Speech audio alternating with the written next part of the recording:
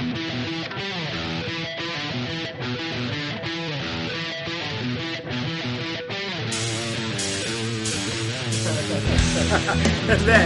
then Mickey Rooney said, "No, the light was in my eyes. I was just squinting."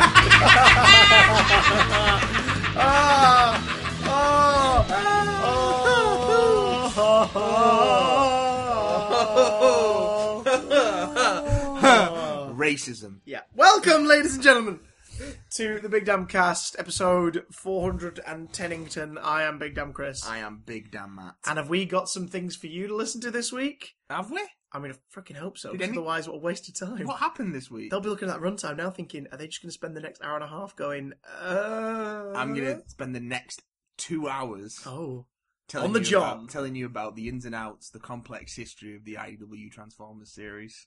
I mean, it's my new series. Matt explains the complex history. The complex history of IDW's Transformers. No, I'm not going to do that. I would listen to that, though. I'll do that at some point. I have listened to it, and I would listen to it again in audio form. But what we have got to talk about this week... Yes! By Jing... Trailers came out. Yes, trailers came all over the shop. For The Mummy. Yes. For It. Yes. And a very brief teaser trailer just dropped, like, a couple of hours before we started recording this, for Marvel's The Defenders. Aye. On Netflix. Yes, and... oh, God. Also in the world of... Oh, God. That's why I asked for a Coke. Also in the world of... Also in the world of trailers, Doctor Who whacked out a teaser trailer this week, which I think we'll touch on as well briefly, because that surprised me, did that old trailer. We'll touch and we've also got some chingwags about leaked, I say that with scare quotes, details for the next game in the Arkham series. What?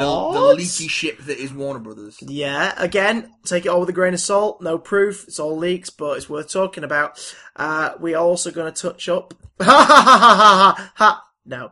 We're going to touch on... What else are we talking about this week? Joss Whedon. That's the one. We're going to touch up Joss Whedon. Is he making Batgirl? And is that a good thing? Well, I mean, yes, is the answer to that question on the surface, but we'll get into details. Is it, though? We'll talk about that. Yeah. And also your emails and... questions. And the bit where we'll get naked, and one of us, at one point, will rub ice cream into the tip of the other's penis. And for one lucky listener who can pinpoint the exact moment, they're going to win a Toyota Yaris. So... Before we get to that elusive moment, or has it already happened? You tell us. Matt, let's talk trailers, baby. Oh, God. Oh, God. So, let's bring the rude right down. Good luck. Let's talk about something awful. Yes. Let's talk about The Mummy. Oh, sweet lord. It looks fucking dull. It So looks so dull. We got our second trailer this week. I like to think of it as the third trailer because the second one was technically the IMAX one with the terrible audio that they tried to make us forget. Go! From the trailer, it seems like we're hearing a lot more of that scream. Yeah, throughout this film. So, brief history of The Mummy. Mummy is one of the original big Universal monster movies from the 1930s. I think The Mummy was the 30s, or might have been the early 40s. But it's one of the OG Hollywood monster movies based around, a bunch of guys, like an expedition to Egypt, and they dig up a tomb, and unfortunately a curse follows them, and, the mummy rises, and all this stuff. And, it's old school horror. Like, every mummy trope you've ever heard of in any story since then is because of that film. The mummy rocks up in different contexts. I think Hammer had a mummy film at one point, if I'm not mistaken. Possibly. It's a non-copyrighted story because it's just an idea based around a real thing, based around superstition of that real thing. Then in the 90s, 1999, The Mummy comes out, which is the version with Brendan Fraser and Rachel Weisz. That was an action-adventure horror movie. No, sorry, 1932 was the original Boris Karloff 32, there it is. And then... Oh, so is that pre-Dracula, then?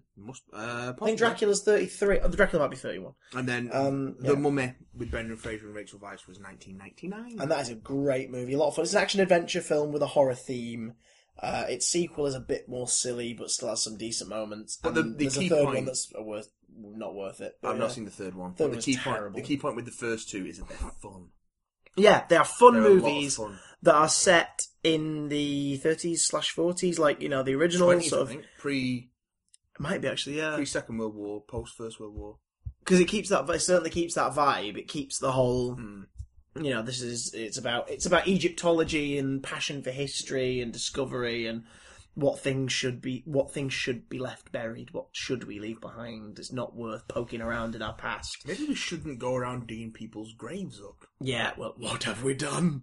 You mustn't read from the book. I love it. It's a great in this house. That movie is probably in the top 10 in this house because it's I don't just go that far personally, but well, we do have a bit of an obsession with it. Lucy in particular adores that. I went film. through a period of having a big obsession with it.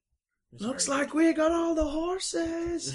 Hey, Benny, looks like you're on the wrong side of the river. Oh, man, remember when Brendan Fraser was like relevant? Well, that was the film. That was the film that proved because he was always like he's a comedy guy, but he's not quite leading man material. And then that movie went, we're going to take a chance here. We're going to put him in the leading man role, and it works. Yeah, it really works because he's not a straightforward, rugged leading man, but he plays it completely seriously. They allow him to play with the comedy of it when those moments are appropriate. Yeah, and also like the surrounding cast. Like, what's his name? Who plays Jonathan? What's his name? Billy Hay. Oh God, Scottish actor John Hannah. John Hannah is great. Ahmed Jalili's in the first one in a supporting role. Like it's Arnold Vosloo. He's the mummy, yeah. Of course he's Imhotep. Like, he's great. And it's the fact that they go the reverse way. It's not like this thing that becomes scarier as it goes on. He goes from being this creepy old corpse into a full-fleshed human. And you feel the threat of that. It sort of plays on the trope of it being, they must sustain themselves and stay young or they'll become the creature. And it's like, no, they're going to go the other way round. Mm-hmm. And he's going to be intimidating the more human he becomes. Decent CGI. It's that late 90s CGI where they're really experimenting with it, but it's not aged badly like a lot of other films from that era. Lost in Space. That looks terrible. Yeah. I've not seen the Mummy for a while, so I'm not sure personally how the effects hold up. It's a mix of practical and CGI. Ardith Bay as well, the head of the Magi. All that stuff. Yeah. There's some really good stuff. And the sequel is a bit more miss, but there's a lot of fun in there too still. Yeah, it's an axe on the moon! All that stuff. So, new Mummy's on the way. Now, it was kind of spoilt for us a bit a couple of years ago when Universal announced they were doing their own Marvel Cinematic Universe, but with the Universal Monsters. And we're like, didn't you already do that? In the 30s, when a couple of those properties crossed over. You've already done it. You were the OG. They can't make money from those movies anymore. Well, they probably could if they relied on them, but yeah, they're not like Marvel, but not Tony Stark money. So we're getting this universe.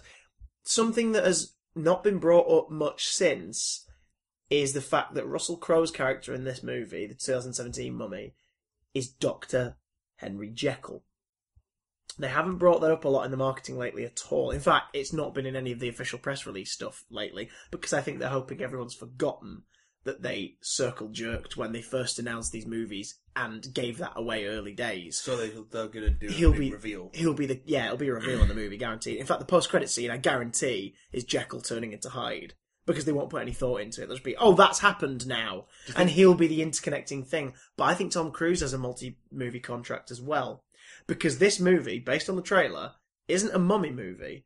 It's a Tom Cruise movie where the threat happens to be a mummy. Yeah. That's the vibe we're getting. Yeah. Now, Tom Cruise is he's a bankable action star. He's a bankable star in general. And he's been good in things. I don't think he's ever been terrible in this Tom Cruise era of Tom Cruise movies. I know, some people will have bad things to say about Jack Reacher, but I've not seen either of them. Same. Well, I think I've seen a scene from the second one. It was a bit... But, like, Tom Cruise is Tom Cruise. He does Tom Cruise well.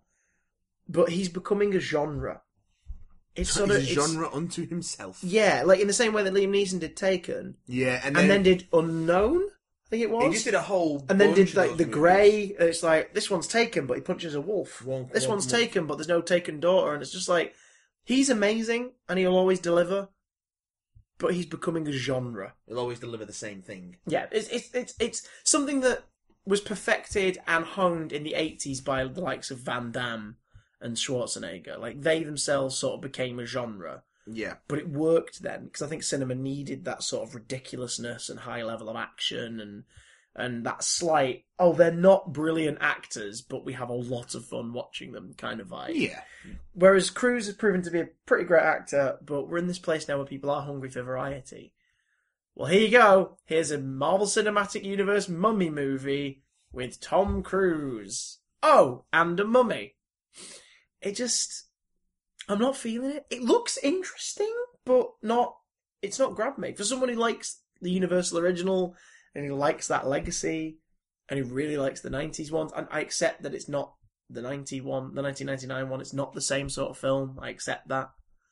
But this film just looks like Tom Cruise and a bunch of action set pieces with the gazelle lady from Kingsman as a mummy. It looks like it's taking itself a little too seriously. Yes. Which I think might be its downfall. But we'll see when it comes out. But which certainly it the tone of could, the trailers. which it could if it was a horror in the vein of the original. But it's an action movie. So it needs to be a bit more absurd. It needs to enjoy its stupid premise. Because that's the thing, if you're going to do The Mummy, it shouldn't be a giant action film. It shouldn't. You could escalate that the third act, the threat is a much bigger physical threat. You could do that. But it should be, I don't know. The Mummy works better not as an action flick, is a sentence a lot of people would have said pre-99, I guess. But like 99 proved that, oh no, you could do The Mummy in an old school serial action adventure style. Yeah, but in a modern action film, it's a bit... Yeah, a modern po-faced action film. Yeah, because again, it's about that sense of fun. That's what balances the action. If you want to make it a horror, you need to have that suspense. You need to have that serious tone. But then when you start putting ridiculous action sequences in it, it starts to stretch. Your suspension of disbelief is stretched by the supernatural. Your willingness to go along with the movie is already stretched by the supernatural elements. When you put the superhuman action in it, it's stretched to breaking point. I feel like you can't have it all. No, because when you're going into a movie called The Mummy, you're expecting something akin to that original concept, and what we're getting is Tom Cruise is slightly supernaturally powered, teams up with Russell Crowe. I wonder who he's playing, fighting an apocalyptic London sort of. It's just it's too much. And also, if they're going to do this movie universe, if they have to do it, which apparently they do, because everyone's out of ideas, because Disney got there first with a gold mine, and everyone's panicking and trying to do it themselves. Yeah. If they're going to do it, set it in the late Victorian era and have them all set around that time. Stand out by doing that. Yeah. That would be amazing. And cast these modern action stars and stuff. Maybe have it lead in up that to period. the century. When was the last time we saw Tom Cruise like that? Interview with the Vampire probably was the last time we saw him in a period setting. Yeah. Like, even War of the Worlds was modernised. Not a bad film, but again, that film sort of missed the point of the charm of the original, was that the world could not fight against this sort of stuff at that point. But seeing tanks die against the tripods is more impressive because it shows that even we don't stand a chance. Yeah, but it's not the same. Like, you've inserted action into a story that wasn't about action. I don't know. I think it was about terror and creeping dread. I think the action was quite restrained. The Red Vines, not to be confused with Red Vine. The action was quite restrained in War of the Worlds, I thought. 'Cause it's all chase and pursuit stuff. There's no direct confrontation with the Martians apart from. And it's one set piece in a city where you see them fighting a tripod, and it obviously doesn't work in their favour. No, you don't. You don't actually see the military directly engaging a tripod until right at the end, when they're already dying off. Which is more spectacular with them just dying, though, because they'll get it's that wonderful thing of, in their hubris, they assume they had the Earth. They didn't take into account the birds. They didn't think about the common cold. They didn't think about germs. The war was won by the tiniest soldiers imaginable.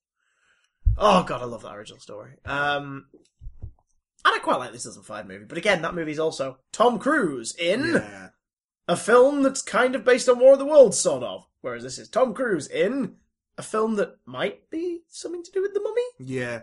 I don't see what they're going for. No, I just... Keep in mind as well, this is now part 1 of this cinematic universe, but this was intended to be part 2.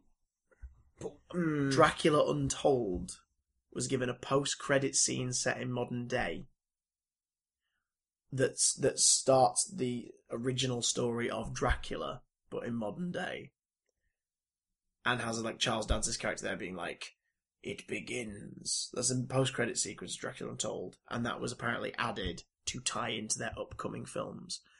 But then that film underperformed based on their expectations, so they decided, nah, The Mummy will be the first one.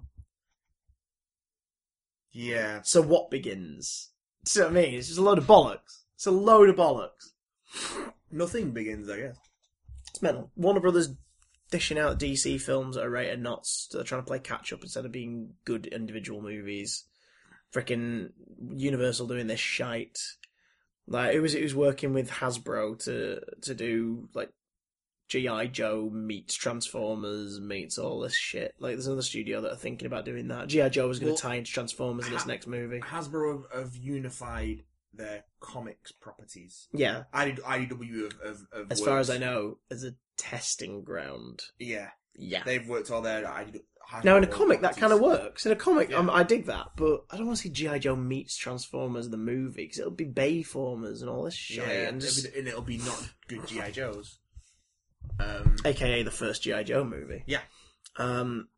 Apparently, that's some news that crept out this week. G.I. Joe Retaliation isn't getting a follow-up. They're rebooting the whole thing again. So it's probably because they're trying to get it to tie into Transformers. If they'd have booted it up right the first time round, they might have to do that. Oh, God. Let's talk about... Take me away from the Mummy. I'm going to take you away. I'm going to take you away from the Mummy, and I'm going to take you down. Oh. Down, where we all float. Oh!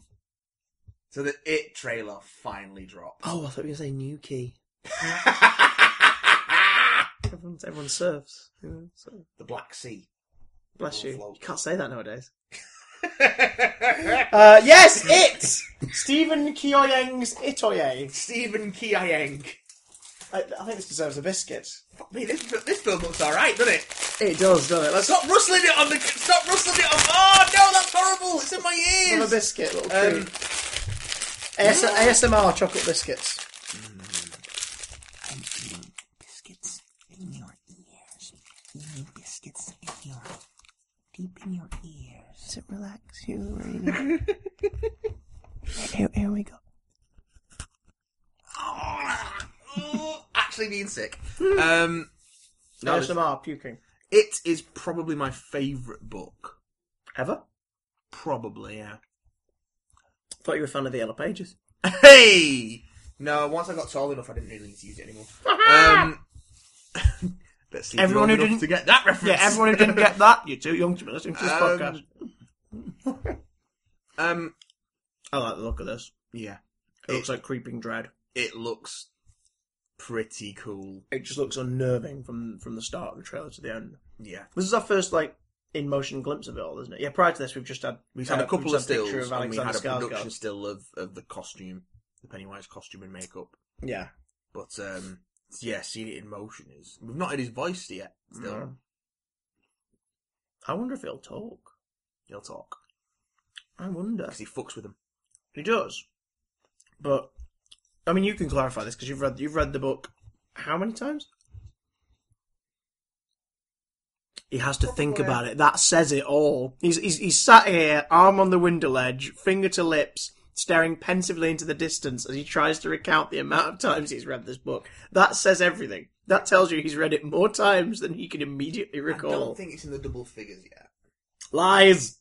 Lies from tiny eyes. I'm very familiar with it. Is there a scene, like the end of the trailer, with him looking at him in the flooded basement, and his brother going, you'll float too. I don't recall that. Not directly, no. See, I'm wondering if he's going to speak through other people. I'm thinking what they've done. Because he looks, spoiler alert for the book It, he looks like he's got both of his arms. Yeah. So I don't think that's really him. I think that's a hallucination. Oh yeah, no, of course it isn't. Yeah. Of course it isn't. Which suggests to me that maybe that's how he's going to talk. Possibly. Through other people. Which is a bit of a shame, but we don't know if it's true. But it would also be interesting as well. It's like, okay, that's kind of cool. It would be interesting. I don't think I don't think they should go in that direction. No. I don't think they will go in that direction. But it could be interesting. But because he does like to fuck with them, but it's not going to be as outwardly goofy as the Tim Curry version. Which wasn't made to be goofy, though, was it? That's the weirdest thing. It's just sort of aged that way. It's just aged that way, yeah. I can still rewatch that because it was a TV miniseries, wasn't it? Yeah. I can still watch that now and be intimidated up until they flash forward to the present day and I see anyone's haircut. That's when it breaks it for me. The moment I see their haircuts, I'm like, oh God, no! There are some pretty terrible Barnetts in that film. I was a real butterball. Are you really? Like, is your idea of foreplay is to tell her how fat you were as a child? She knows how fat he was as a child. No, that's someone else, isn't it? But it's like, you bet your fern. We used to say, this is not how you do foreplay. I do love John Ritter, though. John Ritter is pretty great in it. John Ritter's great in everything. Yeah, he's John Ritter. Rest in peace, John Ritter. It's not like he died recently. He died a long time ago, but still. He's great in it. I mean, the cast are great. I mean, even Andy Dick isn't distracting. Well, if he keeps it in his pants, it's fine. Oh, God. Yay. They looked into his deadlights. No, I think... They whipped out his deadlights, man. I think this new one is going to live or die on the strength of its child actors. Of which we have alumni of we have Stranger one Things. Alumni of Stranger Things, yeah. Finn Wolfhard is playing Richie. Finn was Mike in Stranger Things. So Finn was mostly comatose for Stranger Things. No, but that's Will. Will, right. Finn's Mike is the main kid. Okay. So that alone suggests that they've got an eye for good talent. They've got at least one great child actor in this. I don't think I've seen any of the other child actors in anything else.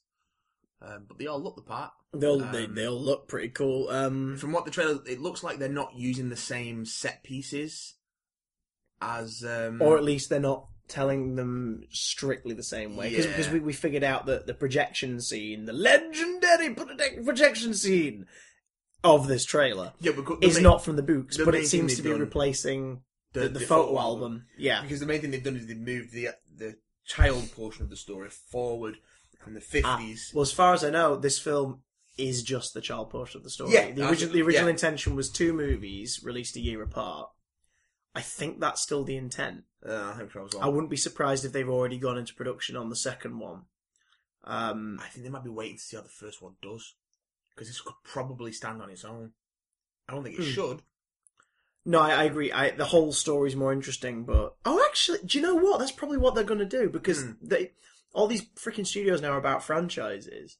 Well, how do you franchise a horror film? Like, you can either have James Wan make The Conjuring, and it's a pretty decent modern ghost story, and then it gets butchered by having freaking 2 Annabelle sequels. Yeah. Oh, yeah. Here's a review of the new Annabelle trailer. Why? Okay, there it is. There we go. So you do that, or you go, well, it's a property that's known. We'll do It, the movie. Oh, brilliant. And if it does well, we'll do a sequel. Yeah, sure, whatever. Oh, wait, I know. We'll tell the story of them as kids. That's the movie we'll release. And then when the studio are like, release another, we'll do the rest of it. But I think that was always the plan. Going back They did announce that it was going to be in 2 parts, but I think that was because this is the second director who's working on it? It was originally Kerry Fukugawa, who worked on the first season of True Detective. Yeah. This is still using his script. Right, okay. Or a version of his script. Okay. But they had to bring a different director on. Yeah. But that was going to be 2 movies as well. Mm. Where the narrative split, I'm not sure, because in the book it spends the whole time going back and forth and back and forth and back and forth. Which works well in the book. Yeah, because doesn't work as well in the TV series, the TV miniseries. It wouldn't work as well because the climaxes of both timelines come at the same point. Yeah. Ultimately. And also, the climax of each timeline is basically the same thing, sort of. Like, yeah, but it's a bit more finite in the present day one. Yeah. But it's roughly the same kind of climax. So it's we go down here, we face off against it down here. Yeah, and that's the end of the story. Oh wait, no, it isn't. We've got to do it all again in 25 years' time. So I think, but what they've done in this is they moved the child portion forward to the 80s. To ape the style of the time the book came out. Yeah. And probably also unintentionally, because the pre-production would have began before this came out, but it's sort of riding off the back of the Stranger Things resurgence in 80s set horror and the whole Stephen King vibe. Pre-production began, but Finn Wolfhard went straight from Stranger Things into filming this. This is one of 2 Stephen King things coming out this year, isn't it? Dark Tower. Let's get Dark Tower later this year as well. But we've had no trailer for the Dark Tower yet, and it's been pushed back to August. What, the release?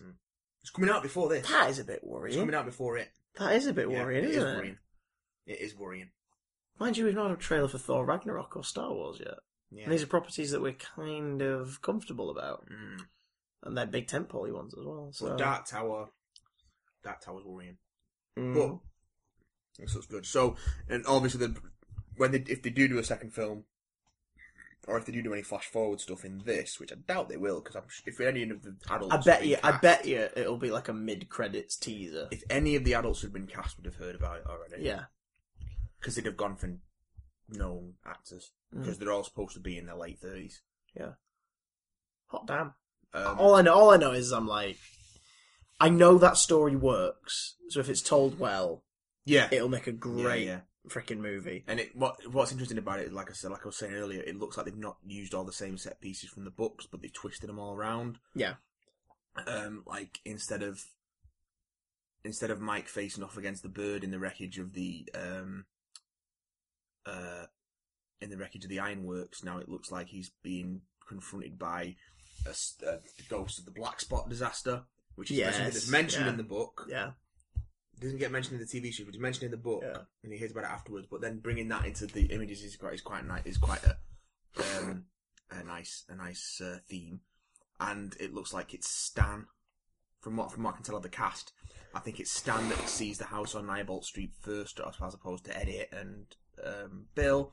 So mixing around that stuff could keep it interesting, and so you're going to go into the movie knowing the book, but not be knowing surprised what story, what version of the story you're going to get here, because you're not going to know what scares coming up when, and of course that black fluid that's going all over Bev, that's going to be blood in the film. Yes, that will. It's going to be red in the film. That'll have been altered for the trailer. Yeah. I'm geared. I'm pretty psyched for this. I'm really excited for it. It looks really good. We'll keep atop of that as it develops.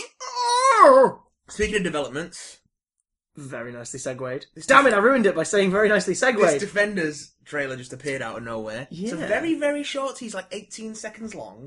It's not. It doesn't even have a title. Nope. Doesn't even have like a logo, Marvel logo, or credits or anything. And it's just CCTV footage of the 4 Defenders in an elevator, looking like it's maybe post-fight or on the way to a fight. Luke's got bullet holes in his shirt. Of course, Danny looks knackered. Yeah. Probably because he's been fighting on Twitter all night. Badum-tish. Matt Murdock. Matt's got some kind of improvised. We presume mask it's Matt Murdock, but it's Matt Murdock. He's wearing his normal suit, not his super suit, his normal suit. Like his full-on lawyer suit. He's got some form of improvised mask tied around his face to presumably to keep his identity secret, which none of the other 3 really care about. Yeah. And then Jessica notices that it's surveillance camera and smacks it. Yeah. And the footage stops on the time code 08 18 20 17.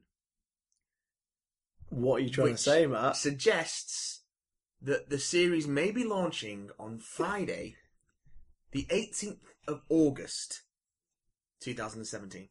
I would say that's a pretty damn safe bet, considering this trailer isn't a traditional trailer in any way. There's no information. Yeah. I would say that is the point of this teaser trailer, is to say, hey everybody, this is when this is coming out. Yeah.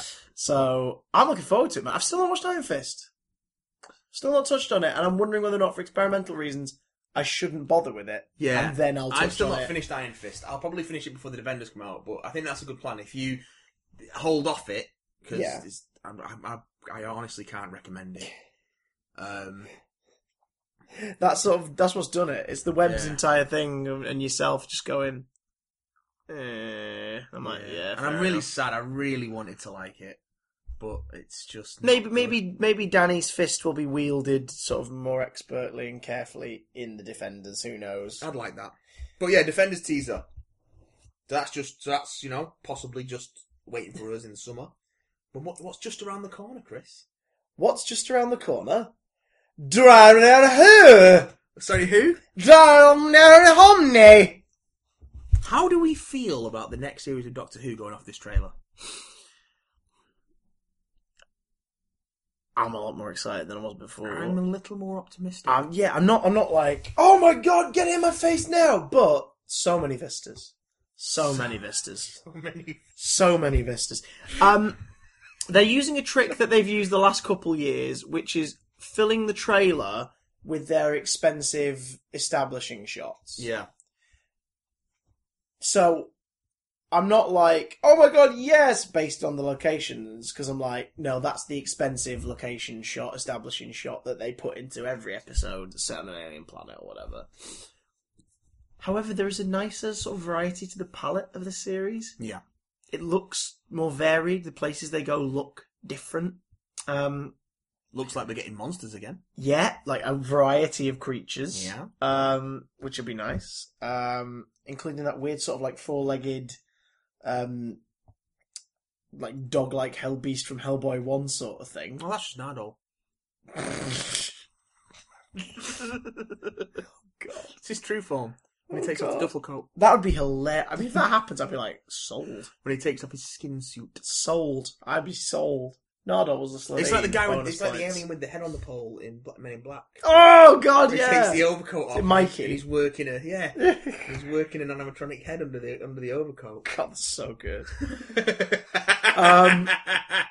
So yeah, I mean, the variety of monsters looks nice. Mm. The whole trailer's got this spirit of there's no doom and gloom vibe to the trailer. Is nice. Because the last couple of years it has been this whole thing of like, am I a good man and all this stuff, and whereas this year it's more,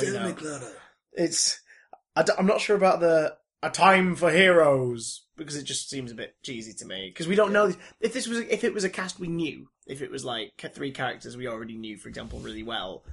That'd be kind of cool. If it's time for heroes, you'd be like, yeah, they're coming back to save the day. If it's Bill's hero's journey, though, that could be quite interesting. Yeah, could be.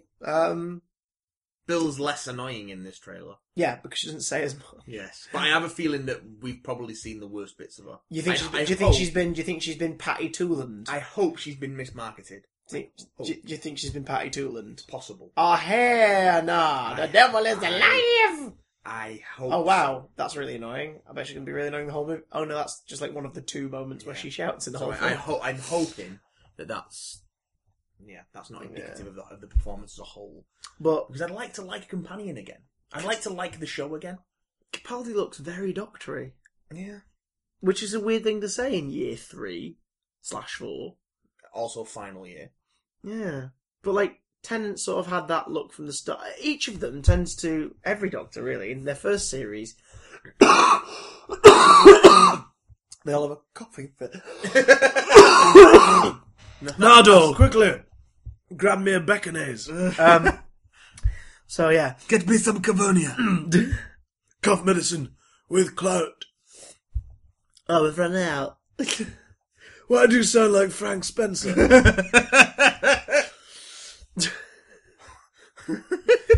It's a very good question. Bill, could you get the hay fever tablets, please? It's like a kitchen. No, it's not. No, it's not. No, it's not. Oh, he's dead, and he's regenerating. It's a Hayley Atwell. We can dream. Little tease of that in the trailer. Yeah, now that. That's bold. Grabbed me by my glowing orange testes. Why are you going orange? Oh shit,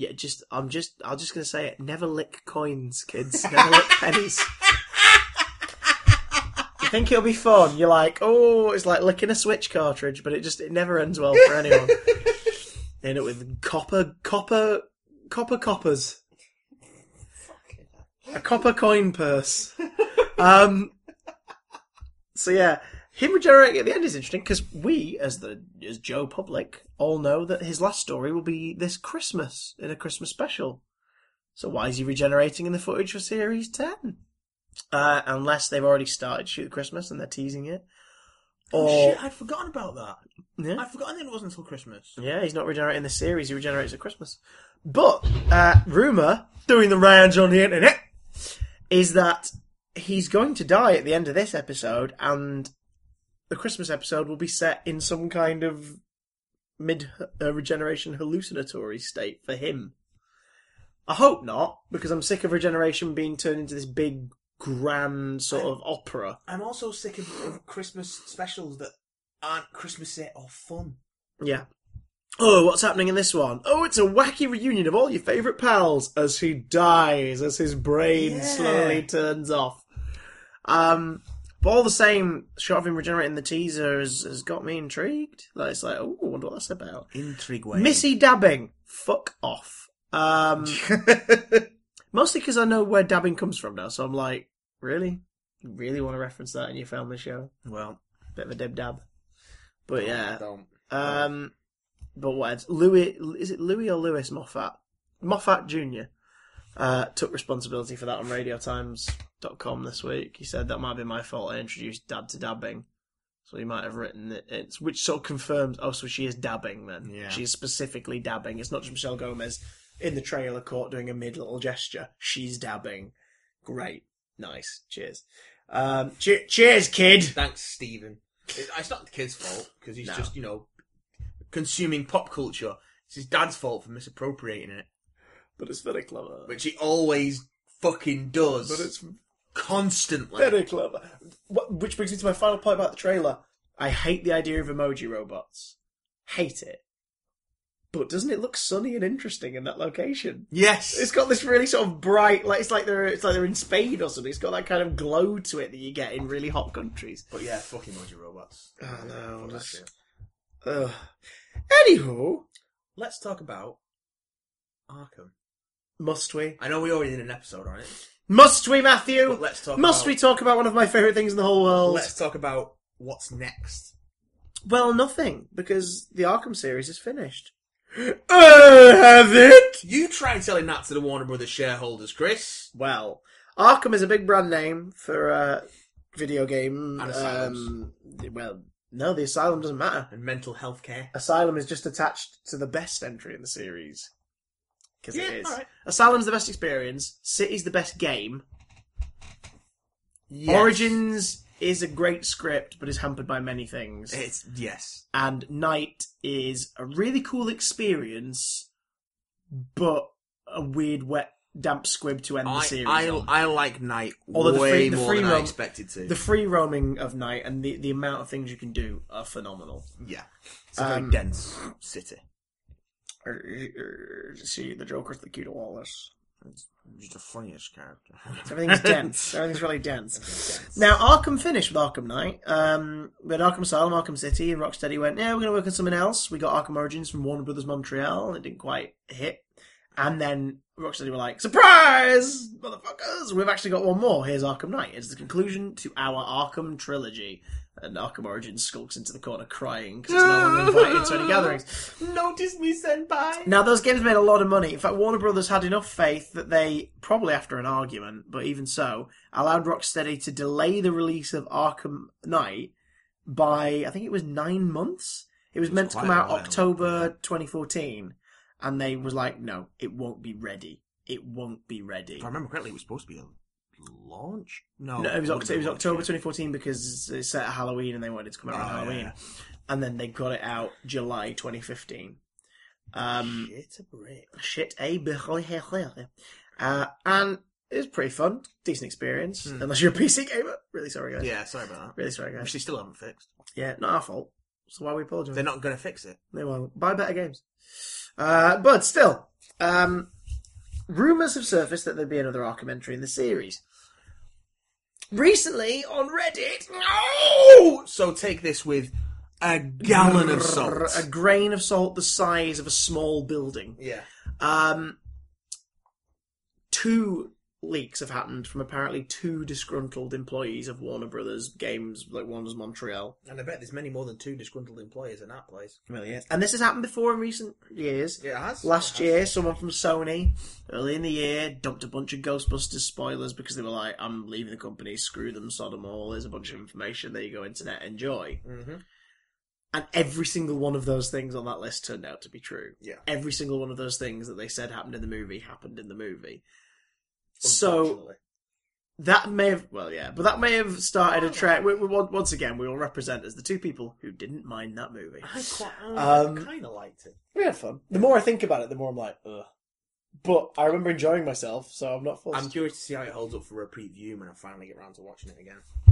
I'm probably never going to watch it again and retain And hope it stays good. The nice feelings I got. Fucking talk about Batman. Enough about Ghostbusters. We've talked enough about Ghostbusters. Ghostbusters set that precedent, like with that leak, and I guess other people have gone, "Oh, I'm going to do that now. I hate my work, so I'm going to leak some stuff." So Arkham's had a bit of a leak. Now, again, take this with more salt than UOK's catalogue, but here is, because you pay K's catalogue in salt, you know.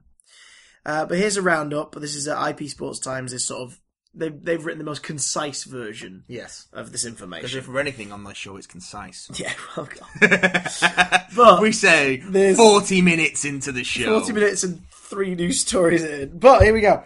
So the apparent title of this new game is, they're sticking with Arkham because it's a recognisable brand, Batman Arkham Insurgency. Sounds like a mobile game. You would think that? I do not know that I share your opinion. But yeah, so that's it does sound more like something that would be a spin-off, doesn't it? Because Arkham Underworld is one, for example.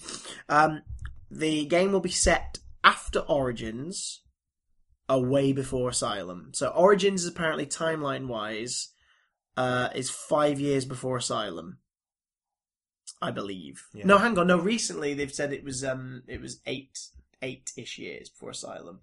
He becomes Batman 10 years before Asylum. Like, that's when he starts actively being a vigilante. Origins is set 2 years into his time as Batman.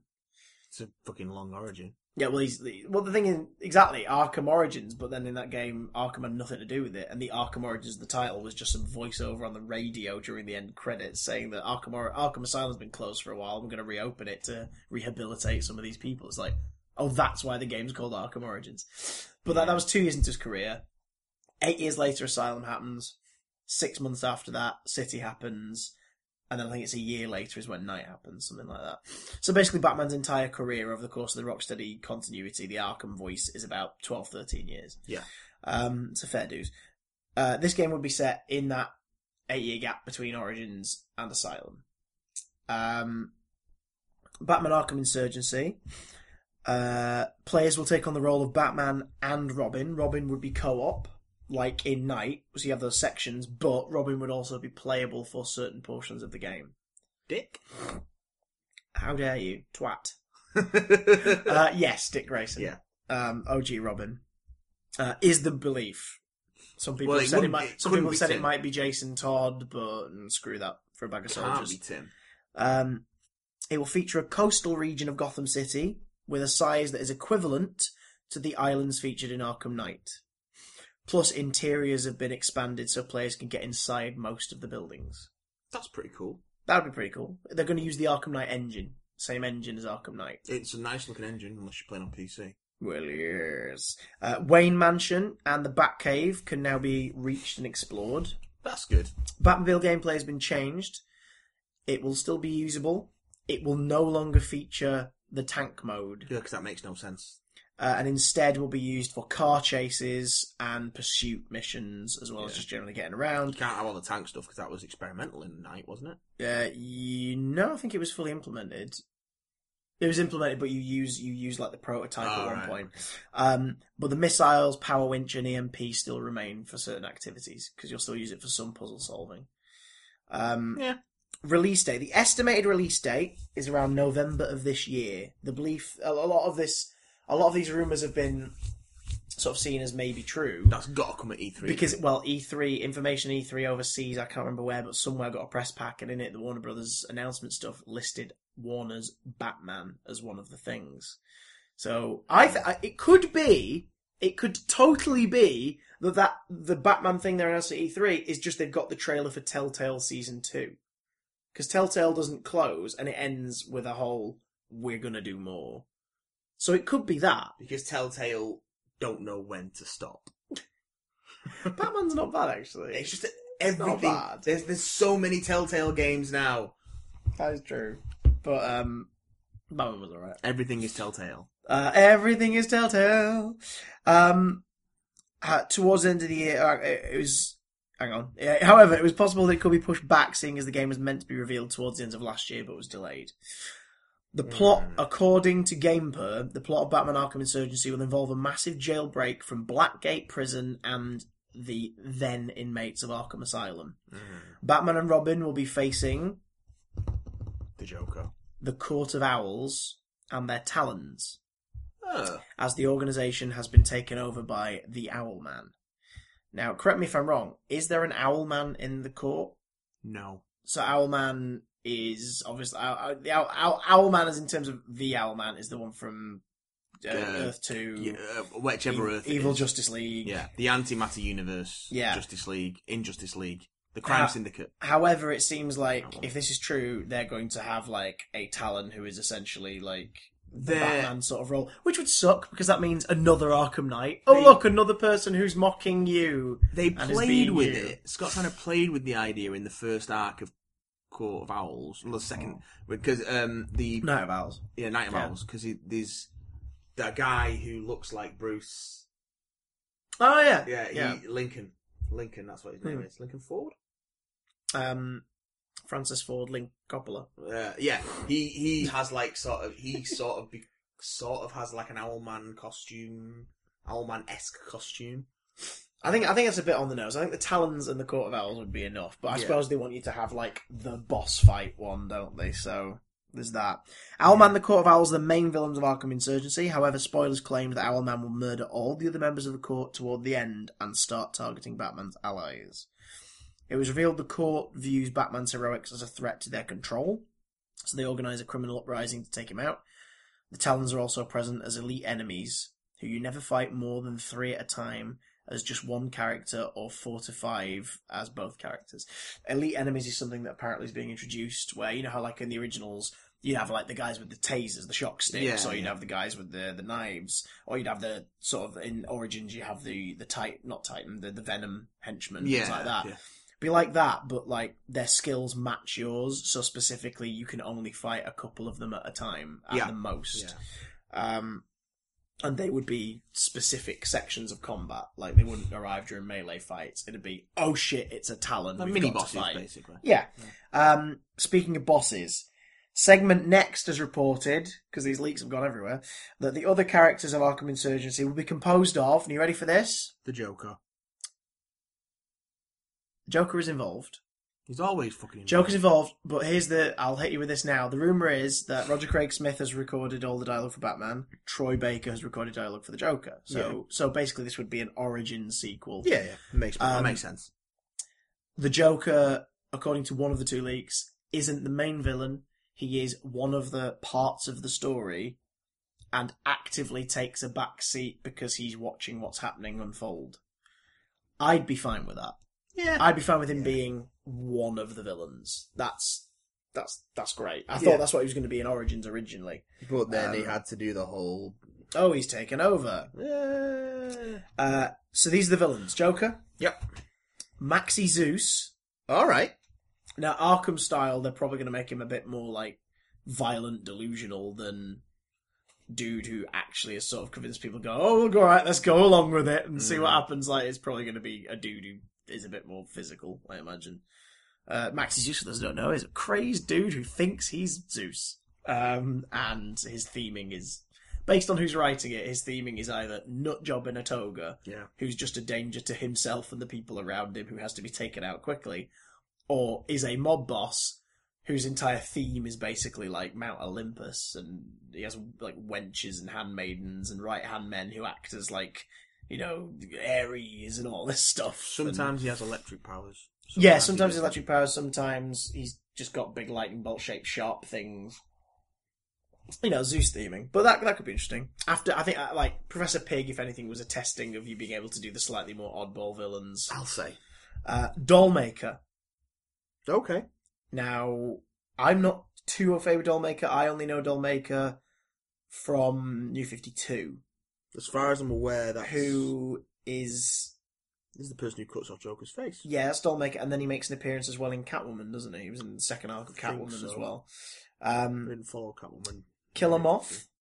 Interesting. I'd be down with that. Yeah. He's been teased many times in the other games. Anarchy would make a return. Fair enough. That would make sense. Two-Face.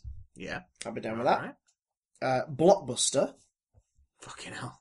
No, which one's Blockbuster? That's a deep pull. I can't think exactly. Because when I read that first, I was like, is that the guys obsessed with films? I was like, no, that's Film Freak.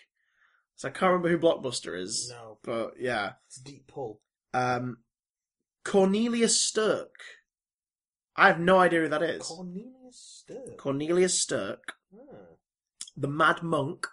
Yeah, alright. Yeah. Tweedledee and Tweedledum. Fair enough. Make them enforcers for someone. I'd be up for that. Yeah. Dusan Al Ghul.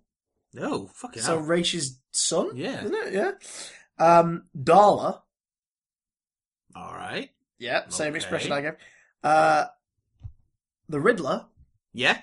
Who will apparently feature some racetracks and less item collection, more he's got a bunch of people trussed up in horrible situations and you've got to get them out.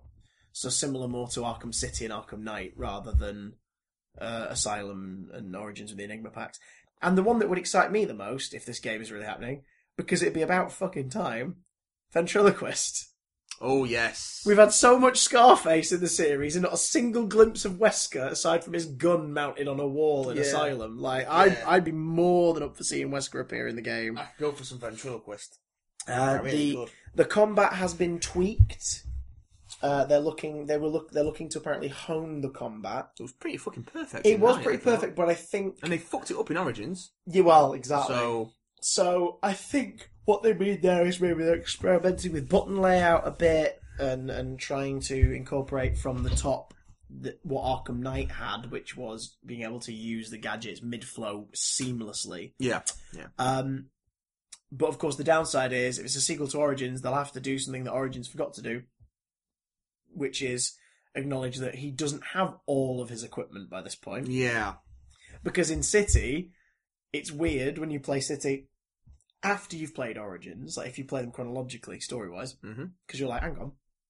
In Asylum, I get it. He hasn't gone in there fully armed. Why in City is he having to relearn skills? I don't get it. So they'll have to find a way around that. Maybe share out the things so that Robin can do certain things and Batman does the other things. They won't. They'll just ignore it. Of course they'll ignore it. Of course they'll freaking ignore it. It's video games. Where do we stand on this? I wouldn't hate this. It doesn't sound as bad as I initially thought when I heard Warner Brothers Montreal video game Batman. Yeah, I wouldn't hate this. Warner Montreal delivered, hands down, the worst parts of Night. The DLC that they worked on was... I've still not played. Yeah, it's not great. I've got it, I've still not played it. It's not great. Like, it's the Harley Quinn, the Red Hood, and the Batgirl. Mm-hmm. Are all Warner's Montreal. The rest of it, I think, was Rocksteady, as far as I know. Because during their Arkham... What was it called? Arkham Insider, they were talking about, oh, hey, we're working on the Nightwing DLC, we're working on the Robin DLC. And it was like, okay, right, you guys have come up with this, whatever. And those ones were more sort of short challenge story modes, like they weren't big. Yeah. Whereas the Montreal ones are 2 short stories and 1 big story with Barbara that is okay, but pretty awful compared to the main game. However, I didn't think Arkham Knight was a satisfying conclusion. But even then, I'd kind of already gone, oh cool, so that was what a great journey we'd taken after the first 2. Like, in my head, I was just like, there we go. The Arkham series, that was fun. Those 2 games were great. Yeah. Oh, here's Origins, it's a spin-off prequel thing. Oh, that's kind of cool that it exists in its own little thing. Okay, there we go. It's not very good, though. No. It's a great story, but it's not a very good game. No, that's Which is weird. They take the same engine, they take the same mechanics, and they make them feel worse. It's really weird. Do you know what? A lot of it's to do with the Enigma packs as well. That had some of the most frustrating. Yeah. So you've got to glide over to that and hit that pad and jump off that pad and fly back this way, and then you've got... It's like, no. Some of them were ridiculous. Yeah, even Knight got rid of that. Yeah. Like, Knight simplified them a bit. It was like, the most complicated ones were the ones where you raced something. Yeah. You found the end, and there was paint on the floor. Yeah. And they were coordinates. You looked on your map, you roughly found where the start of the race was, and then you raced and all that. Like, that was the most annoying that got. Yeah. Although, to be fair, Arkham Knight, in terms of the Riddler, had the most annoying thing ever, which was the freaking racetracks. I think I've done all of them now. Hated them so much. I didn't hate them as much as I thought I was gonna. The third one, with that up the wall thing, and then you have to sort of turn your engine off. Yeah. Just it's a pain in the ass. But I recently finished the comics, the Arkham Knight comics, which are all set in like the 3 months leading up to Arkham Knight. Yeah, and they kind of explain that away. Riddler has been funded by the Knight's Militia Fund to help make his giant racetracks, just to basically distract him. And Riddler's like, what if I kill him first? And Arkham Knight's like, well, then you kill him first. And the Scarecrow's like, what if he does kill him? And Arkham Knight's like, he's not going to freaking kill him. Yeah. He's not going to do it. Like, Batman is going to shit all over Enigma's plans so easily. Always does. So, but, like, even that's stupid, because it's like, the comics have to explain how he's built all these giant racetracks. If he's got giant racetracks in this one, I'm like, for Christ's sake. Yeah. Why? Because the last game had them. Can't have it without them now. DLC has been leaked as well, apparently, like costumes. Most of the usual same suspects. Yeah. Minus the Dark Knight Returns suit. That's one of the regulars that apparently isn't in there. But Batman v Superman's in there, which is basically the Dark Knight Returns suit anyway, so meh. It is too small, mate. It is a way too small, fam. I wouldn't hate this. I would definitely buy it. Because I've enjoyed the 4 games so far. I have 2 of them are in my favourite games of all time. Like 2 of them I absolutely adore. The other 2 I had fun with. So I would happily buy a 5th. But if we get into Assassin's Creed territory, where it just becomes ridiculous, like I mean, they're not coming out every year, so that's something. Yeah, at least not yet anyway. They can't. If this is successful, I wouldn't be surprised. A game this dense and well written needs everything's dense. Everything's so dense. They need more time, and they can't have like rotating teams on them, which they need to. Just you watch them. Those teats are ripe for milking. Warner Brothers games don't do well enough for them to do that. Just as long as we have a fight with a Talon that is the Deathstroke fight we all wanted. Yeah, that'd be nice. Great. That'd be cool. God, that Deathstroke fight is annoying. A lack of female villains in that list, if memory serves. Darla. Okay, we've got Darla. Whoever the Darla is. Well, yes, there is that. No idea. Yeah, it seems a bit odd, doesn't it? You could do the female ventriloquist. I hope not. Because considering you've had Scarface throughout the entire thing. Oh, wait, are you referring to the New 52 ventriloquist or Peyton... What's her face? I don't know which one. The one who had Scarface. The one who had Scarface. They've already established... They've established Wesker and her. She's been established in, I think, Arkham City, and one of the clues was about her, actually. Okay. So they've established that both of them existed in the Arkham... I don't know. I think that only happened because Paul Dini wrote for that character in the comics at one point, when he did a run on the comics. Yeah. And he obviously wrote the second game, so he's like, oh, go on, I'll throw in a reference to her. There we go. I don't know! You know what else we don't know? What?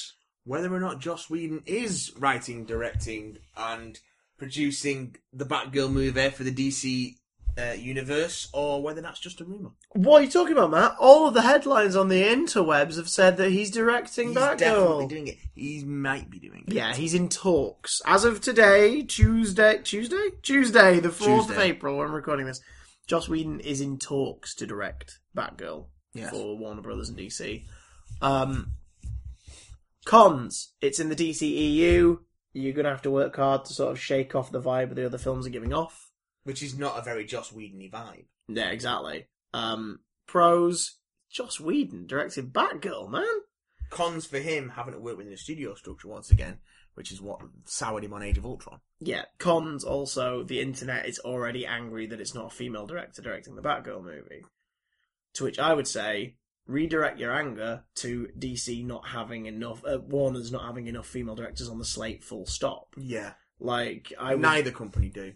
Like, it's not good enough. Yeah, it's film studios in general in terms of mainstream blockbusters. Yeah. The industry. It's not Joss Whedon's fault that it's not a female director working on that movie. He's the director who's been assigned to that movie.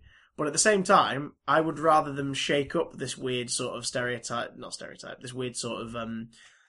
this weird sort of structure that everyone's decided would make the world right again. I would rather them shake it up and be like, guess what? The director of the Batman is a female director. Yeah, that would be more interesting. Not because then if you're like, oh, we want all female characters to be directed by female directors, then you kind of pigeonhole in the female directors into being able to direct films about women. I don't think that's true. They can direct films about men. Look at The Hurt Locker. It is an incredibly masculine film. It's a film about masculinity, and it is directed by a woman.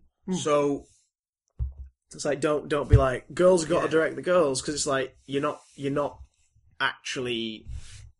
helping the situation that way. No. More films. You're creating another box for them to be in. There should be more female directors. Yeah. It doesn't matter what the subject matter of the film is, there should be more female directors. They are out there, they need to be given the bigger projects. Yeah. But on the plus side, if you're going to have a male director for Batgirl, who better than the guy who gave us Buffy the Vampire Slayer? Yeah, someone who's... I mean, they're all kind of the same. But he is quite good with female leads. Yes. Female leads. So I think it could work well for Babs. Are we assuming it's going to be Babs? I'd hope so. I freaking hope it's Babs. Stephanie Brown. I'd hope Babs. We've wanted to see her so long, in a live action movie properly, because Batgirl hasn't been in a live action movie ever before, Matt. No, she hasn't. Barbara Gordon hasn't been in a live action movie before. Barbara Gordon hasn't. Barbara Pennyworth, or whatever her surname was in Batman and Robin. Uncle Alfred! Oh, look, it's a British schoolgirl, aged 18, wearing a school uniform after an 11-hour flight here to the States. Speaking with an American accent. God, I hate that. Fun movie to get drunk to. Terrible movie. I took the liberty of preparing something in your size, because I know your measurements, my dear. Rubber buttocks for my niece.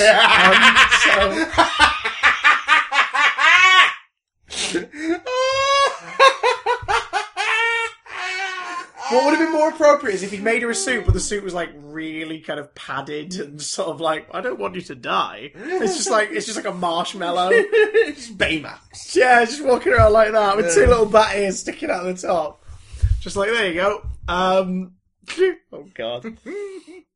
So yeah, I mean I'd be down for it. I can't get majorly excited simply because it's the DCEU and it's such a dour place to be. Yeah. And that's not Joss. Joss can do dark, disturbing, scary tones. Yeah.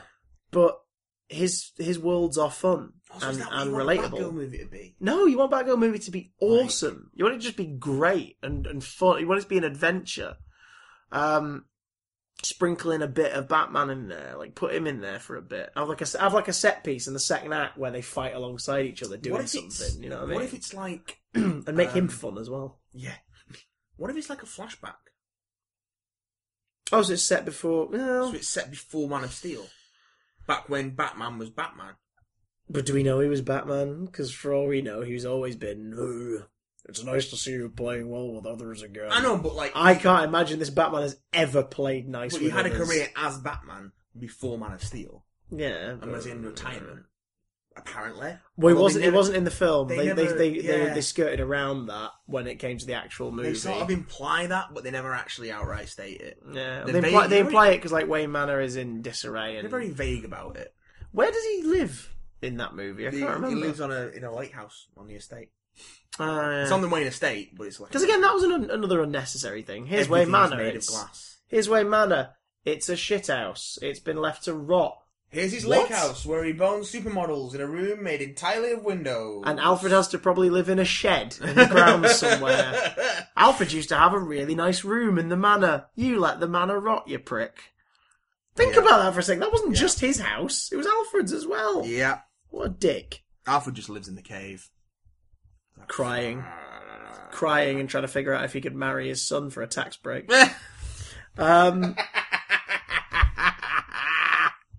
shall practice my curtsy. So yeah, that's not how I hope this works out well, but I don't think we should spooge everywhere until it is confirmed. Really, I mean, the thing that's more concerning to me is how Joss Whedon, who is would fit within what, by all accounts, is probably a more restrictive studio environment than Marvel is. Because, even though they part of DC's thing from the beginning was we're going to let creators create, then it's so evident that they've not done that. Since. I don't think we'd have had so many departing directors on The Flash and Wonder Woman. Yeah, and what else? Someone else was originally attached to something and they left. Cyborg? There was an actor. Yeah, it's like Cyborg's been attached to it, and obviously the actor would have signed it knowing he was going to do Justice League in a Cyborg movie, and is now just doing Justice League. Like, they're not doing Cyborg, so already they've canned a project. So Dwayne Johnson's been attached to Black Adam for so long, and there is not a movie yet in sight. It's so odd. It's a very strange environment over there. Sounds like Ben Affleck walking away from the Batman and handing it over to Matt Reeves. Yeah. Eventually. After cooler heads prevailed. Yeah, well that's the thing, isn't it? It's we are a creator encouraging studio system. These movies are going to be infused with the voice of their directors. So far, that voice is whatever Zack Snyder tells them to do. And of course, that's a problem that Marvel have as well, because they had the falling out with Edgar Wright over Ant-Man. But at the same time, their films they all still have a flavour. Like, they play it safe to a degree. Yeah. But that's kind of fine, because I don't want them to tell big, sort of genre, like, cock-punching levels of change stories. You know what I mean? Like, Infinity War, I feel, will be the one where they go, okay, now we're going to kind of say something a bit bigger. Because I feel Infinity War, or the sequel to it, Part 2, I mean, it's called Infinity War. Yeah, is going to be... That's going to be the sort of conclusion to what we currently know as the Marvel Universe. Yeah. That'd be great. But the thing is with them as well, it's the variety of characters and stuff, and the tones of their individual movies. But they all still fit within sort of familiar templates. Because Doctor Strange is Iron Man with magic. Yeah. Like, it just is. It's Iron Man, yes. It just so happens to be that Iron Man is a very good film. Yeah. So Doctor Strange is a very good version of that story. Very good film. Yeah. So... it's kind of the same thing, but both those things are very good to start with. The variety of their stuff seems to rely less on the directors, more on the characters and the vibe around them. I think so. Which would be that would be enough for me with DC as well. That would honestly be enough for me. I want the characters to speak for themselves and the directors just to bring their thing. Because like the first thought is a Kenneth Branagh movie. Yeah, but it only really in the early Asgard stuff does it feel like it's a Kenneth Branagh movie. Yeah. After that, it could be anyone. I think the only Avengers movie that so far is the only MCU movie that so far has felt like it belongs to there's two that feel like they belong to their directors, respective directors. Iron Man 3 felt like a Shane Black film. Oh boy, did it! And the first Avengers felt like a Joss Whedon movie. Yeah. And I think the fact that Age of Ultron didn't is one of the things that upset him. Yeah. About it. Agreed. Which is going to be interesting to see in the DCU. He's been very open since about struggling with the studio system. Yeah, he's not like said like they're horrible people, it's terrible. He's just like I couldn't do what I wanted to do, and we got into lots of compromising and lots of arguing, and it wasn't worth it. It just wasn't worth sticking around to fight another battle after this one. Which was apparently what was happening with Edgar Wright and Ant-Man before that even started. Yeah. So. Although we still got enough of Edgar and Joe Cornish's version of Ant-Man within the story based on the credits, story by Edgar Wright, Joe Cornish, and then it says underneath, and Paul Rudd and whoever the co-writer was for that one. I think Peyton Reed came on and did some it was Paul Rudd and Peyton Reed did some rewrites on it. Oh. So it's mostly Edgar and Joe's script, but they've obviously changed bits. They like expanded Hope's role and things like that. And I don't know, put it this way. Let Joss Whedon do his thing, and I'll be up for it. But I don't think we should shoot our loads until we know that he's definitely doing it or definitely not doing it. Let Zygons be Zygons. Yeah. And with that, we transfer all of our mental energy to answering your emails. Do we have any questions about Doctor Who for us to reluctantly answer? We do. Straight up. Oh my gods. We have Tom Monty. Tom Monty Python's flying question. This I'm gonna say straight up, Tom. He said it then, just Tom. He said straight up, Tom. This is a fucking weird question, bro. Oh. Hit me. Hey, Christopher and Matthew. Here's a quick one for you this week. Thoughts on the WoW icon badge sticker thing that can be prominently seen on the costume of Asbill in a lot of the promotional clips. I bloody despise it. Your sugar, Tom Monty. Sugar thing. I don't know what this your sugar thing is from. I don't mind it, but Tom, I haven't even noticed it. I think you are now just looking for things to be annoyed with, Tom. Yeah, I think that's what's happening here. I think Yeah, I had not even noticed this. It's quite funny though, to be fair. Yes. Right. I wouldn't worry about it, Tom, mate. I wouldn't worry your beans, son. Don't worry, son. But I know what you mean. Like, it is odd that there's a very standy out piece of costume that would stick out in so much of the promotional material that is just an incidental patch. I've not noticed it. Well, there you go. See, you are blind. I don't know what he's talking about. You know, like all of Ace's badges and everything just blend into that jacket. They were great. Yeah, this one really sticks out from Bill's denim jacket. I'll have to look out for it. But I don't think it's a reason to get really annoyed, Tom. I think, Tom, you need to take a step back, Tom, and smell the grass, Tom. Not that grass. God damn it, Tom, you made a drugs reference. Inadvertently. Don't do drugs, kids. But do grass. Chill out, my friend. Chill out. Never chill. Never chill, Tom! Never chill out. Sam... We love you too much to let you slip by the wayside like that. Sam Johnson's coming in hot. Oof. With, hello, big damn humans. Before my question, I have a little story which I have entitled The Laughter of Mark Gatiss. What? I went to the 40th anniversary convention which announced the revival of Doctor Who, and then Mark Gatiss showed up on stage looking happy and drunkish, looking at the sign above which said, UK Gold, the home of Doctor Who. And his response to that was, UK Gold, the home of Doctor Who. Not anymore. And then the whole place cheered, and then he made a comment about Scream of the Shalka by saying, let's talk about Scream of the Who Gives a Shit, as after the announcement of New Who, the webcast was made redundant. Shortly after that, UK Gold stopped doing Doctor Who and then shut down altogether, which is a coincidence, but a funny one. What? So basically this convention he just made a big blatant statement about, screw this! And without saying it was basically going, I've written for the new series! That's what that sounds like. Interesting. Weird. That wasn't a question, that was just a thing. No, here's the question. Oh, tit biscuits. My question for you twos is, which is better, Doctor Who or Red Dwarf? Thanks for reading my email out, and I'm really enjoying the podcast. Thank you. From Sam Johnson. Goodbye, my dears! Does Colin Baker strangle? Nice. To who? Someone. Doctor Who. Yeah, Doctor Who. Yeah, that is not to say one is worse. It's not a best and worst. No, fucking hell. Adore Red Dwarf. Recently, we started rewatch for me, first time for Lee. We started to watch of Series 11. Yeah. And I'm enjoying it more the second time around than I did on TX, actually. Even with its weirdly abrupt endings to episodes. Red Dwarf is amazing. Red Dwarf is great, especially that first two series is its own beast, and then like series 3 to 6 is this beautiful chunk of television. And then there's some gems here and there from that point on. Just a lot more inconsistent after that. More inconsistent, but it's never. I would only say there's a few dreadful episodes of Red Dwarf. I would say that Beyond the Joke's a pretty dreadful episode. And I really don't like Polymorph 2, Emo Hawk. I think that is the first example of them going, oh, we give up. Just do that again. Everyone like the Polymorph, do the Polymorph again. Everyone like Dwayne Dibley, do that again. Everyone like Ace Rimmer, just do that again. It's like, oh, for God's sake. For God's sake, Niles! So there's that.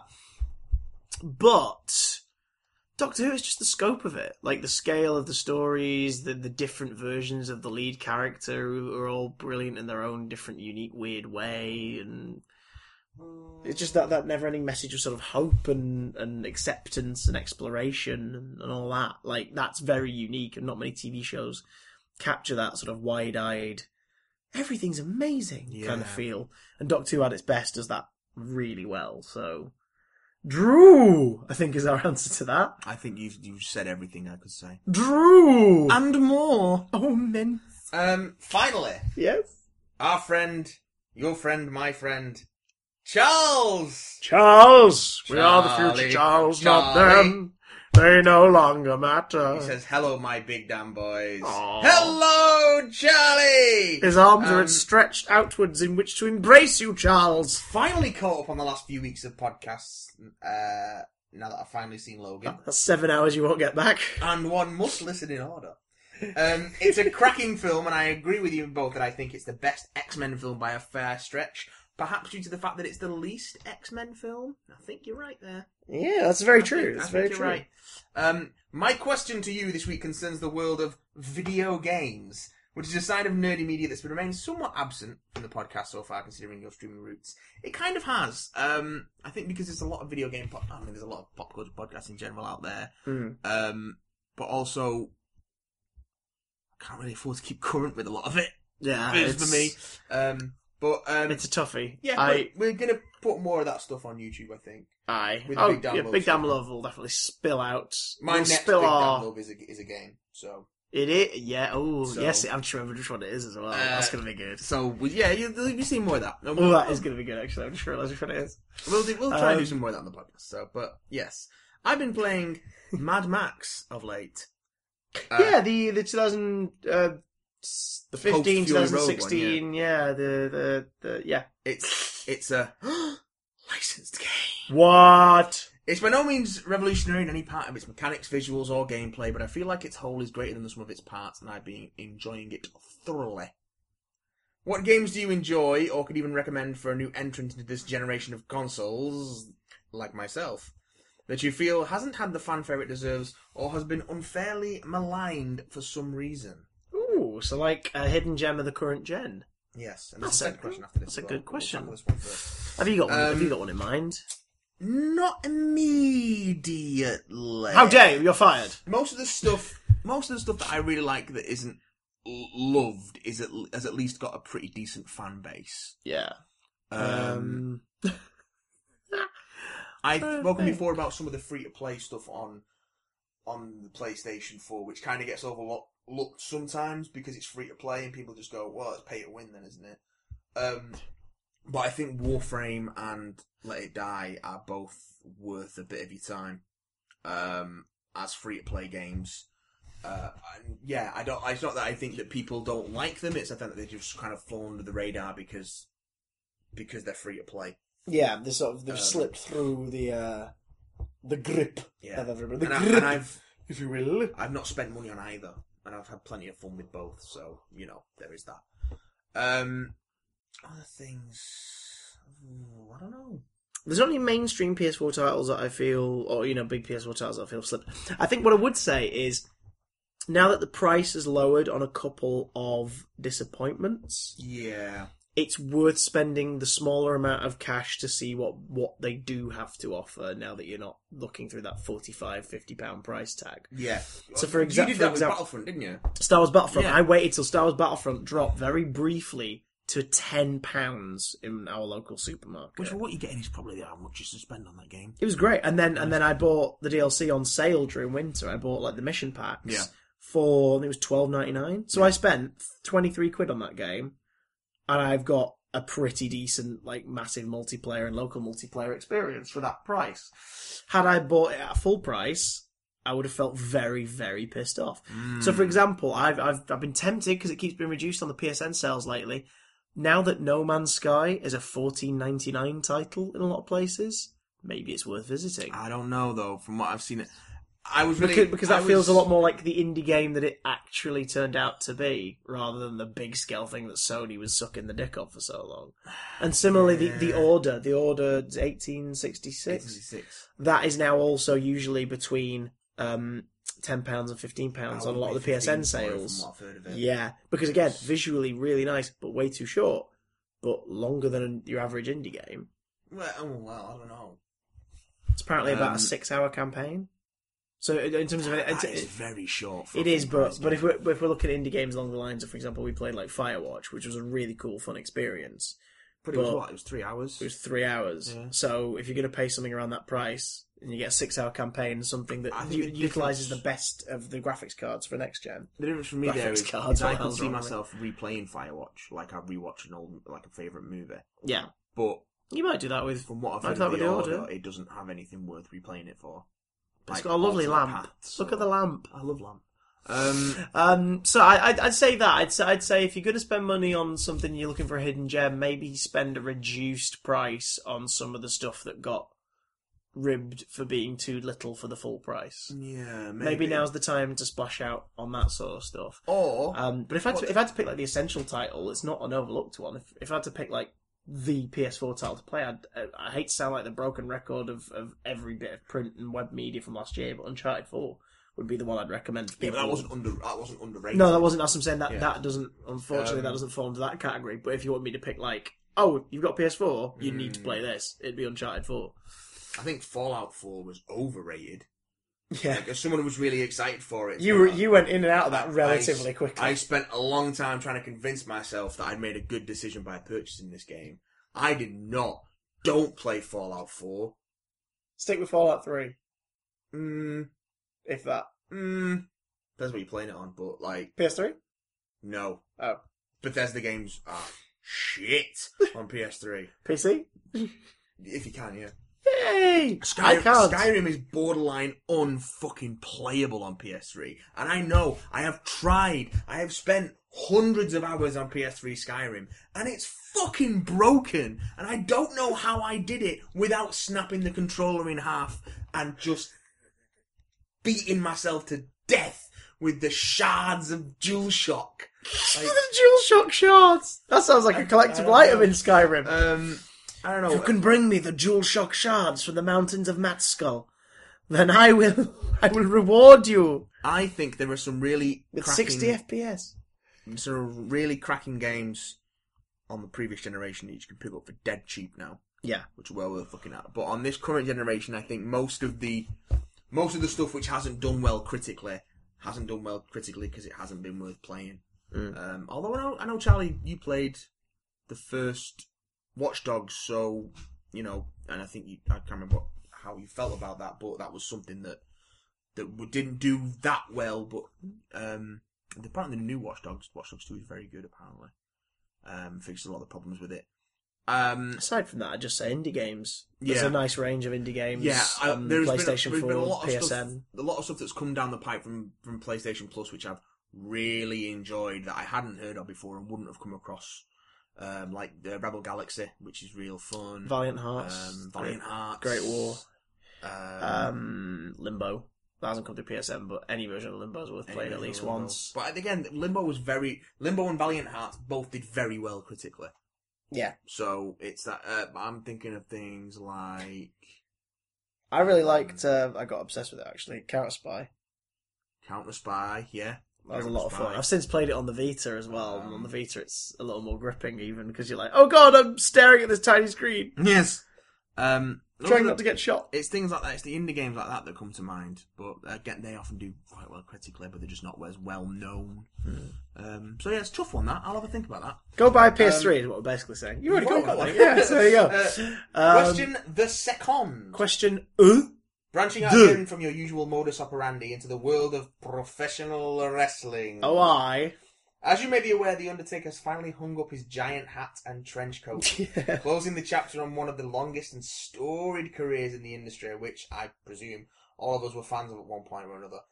Because what about an enormous, tattooed, red-headed man who has magic lightning powers, sometimes crucifies enemies, and has a literal demon sibling isn't there to like?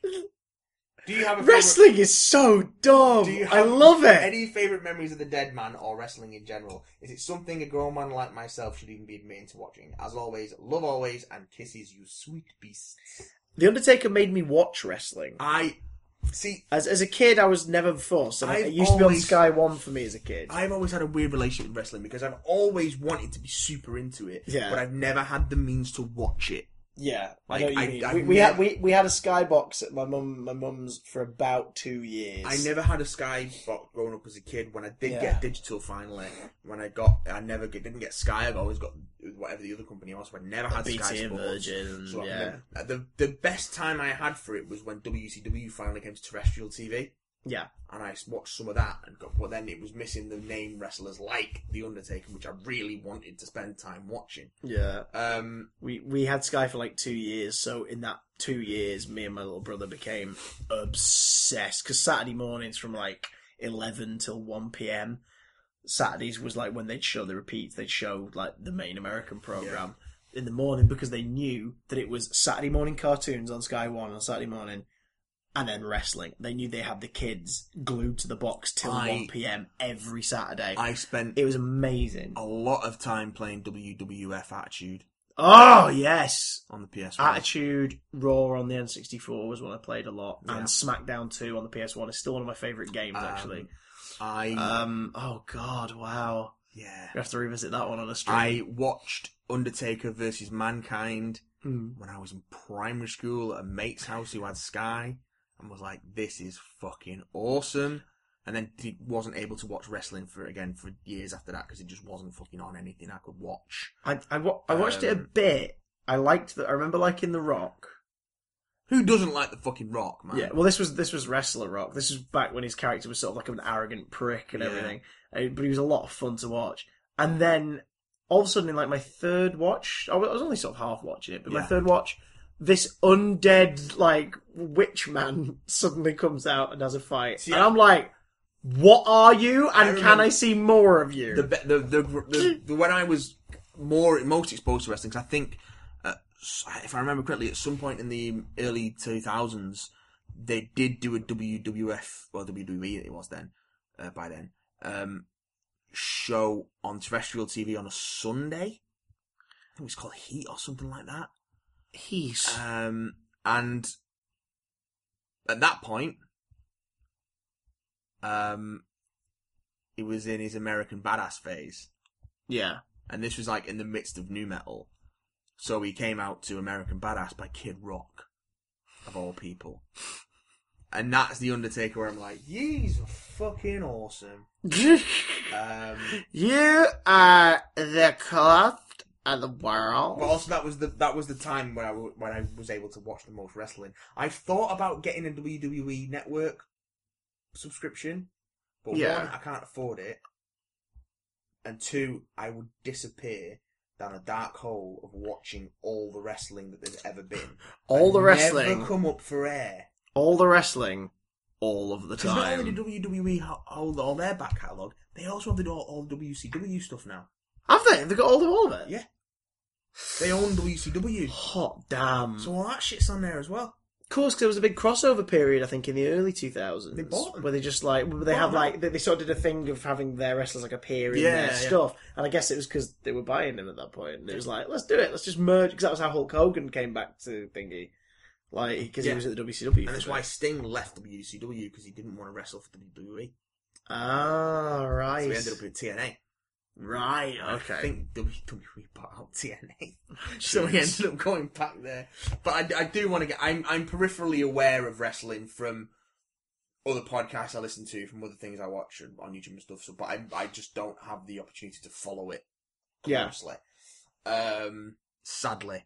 Yeah. All I know of current wrestling is John Cena's a pretty cool guy. Like, just seeing him talking and stuff and taking part in things outside of it all, I'm like, you seem like a really nice, well put together dude who's got a good heart. I wouldn't know, I can't see him. Oh, that's terrible. Hey! That's terrible. I know, that joke was terrible. And its name was John Cena! I know that... I know he proposed during WrestleMania this year. The Hardy Brothers made a comeback? Yes, I've seen some stills of that. That took me back. So like, oh shit, it's Matt and Jeff. Yeah. Not to be confused with Mutt and Jeff. I'm not to be confused with the Hardy Boys. Yeah. Who go around solving mysteries well. Unless they do solve mysteries in their spare time. Oh god. So yeah, I know that happened. I know the Undertaker lost his final match, but he retired. He retired with pride and stuff. Like he ended it with pride. Yeah, was it Ronald Reigns or something? Was the guy? Ronald Reigns. Ronald McDonald versus the Undertaker. Versus the RoboCop was on WWE once. Chucky was on WWF once promoting Bride of Chucky. He appeared on the screen and threatened someone. That's when it's dumb. That's when I was like, even as a kid, I was like, okay, this is really stupid. Goldust fought Stephen Amell because he likes Arrow. That's a thing That's a thing that happened. So that's that happening, and them going, hey Arrow, we want to do a promotional event. That happened. That's the thing, isn't it? Oh, we're going to do a time promotion. What's going to happen? Well, we're randomly going to get into an argument in the ring, and then a wrestler is going to perform a move on the star of the thing, or the star of the thing is going to do a move on a wrestler, and then we're going to obviously like flash a trailer up, and then we'll move on. At the same time, I genuinely admire the athleticism involved to pull it all off, but it is the dumbest thing, and it's so much fun. If you've not seen it, that's the pleasure. A lot of the people who listen to our thing pleasure. have probably noticed that we always tend to cite Max Landis a lot. Go watch Wrestling Isn't Wrestling on YouTube. That sums it up beautifully. Wrestling is wonderful. It's the story of Triple H. It's great. I just wish I spent more time watching it, but I don't have anything to watch it on. Watch it on me. I'll project it on my large, swole, totally woke back. I think that's a good place to end this. Is it? Well, I know what I need to go and do now. Oh. Now, did you spot the ice cream moment? If you did, write in to Big Damn Cast 123. This address isn't real. P.O. Box. Yeah. We'll see you next week for some more Big Damn Cast. In the meantime, you can hit us up, send us an email, bigdamncontact@gmail.com. How do you remember that? It's the thing that Patrick Troughton says when John Pertwee's in the room with him. Bigdamcontact.com @gmail.com. Damn it! BigDamnContact@gmail.com. You know it by now! And also you can hit us up on Twitter @BigDamnCast. Big Damn channel on YouTube for new content all the time. Until next time, Matt will leave you with these parting words of wisdom that he was once told on a sailboat in the most crucial year of his life as he was about to join the army. Matt. Don't drink the water till you've pissed in it. Wise words. Is that why you made me drink that bottle of water before we started? Where did you get it from? I secrete it naturally. Oh, that's a word I don't like. I always carry a plastic spare in case I have to fill it with discharge. Oh God! Bye. Bye. How many fingers do I need to put down my throat to get this out? It's too late, isn't it? You can have some of mine if you like. Oh God! Stick them all Get in them my down mouth. there. A whole hand. Oh God! Wow! Whoa!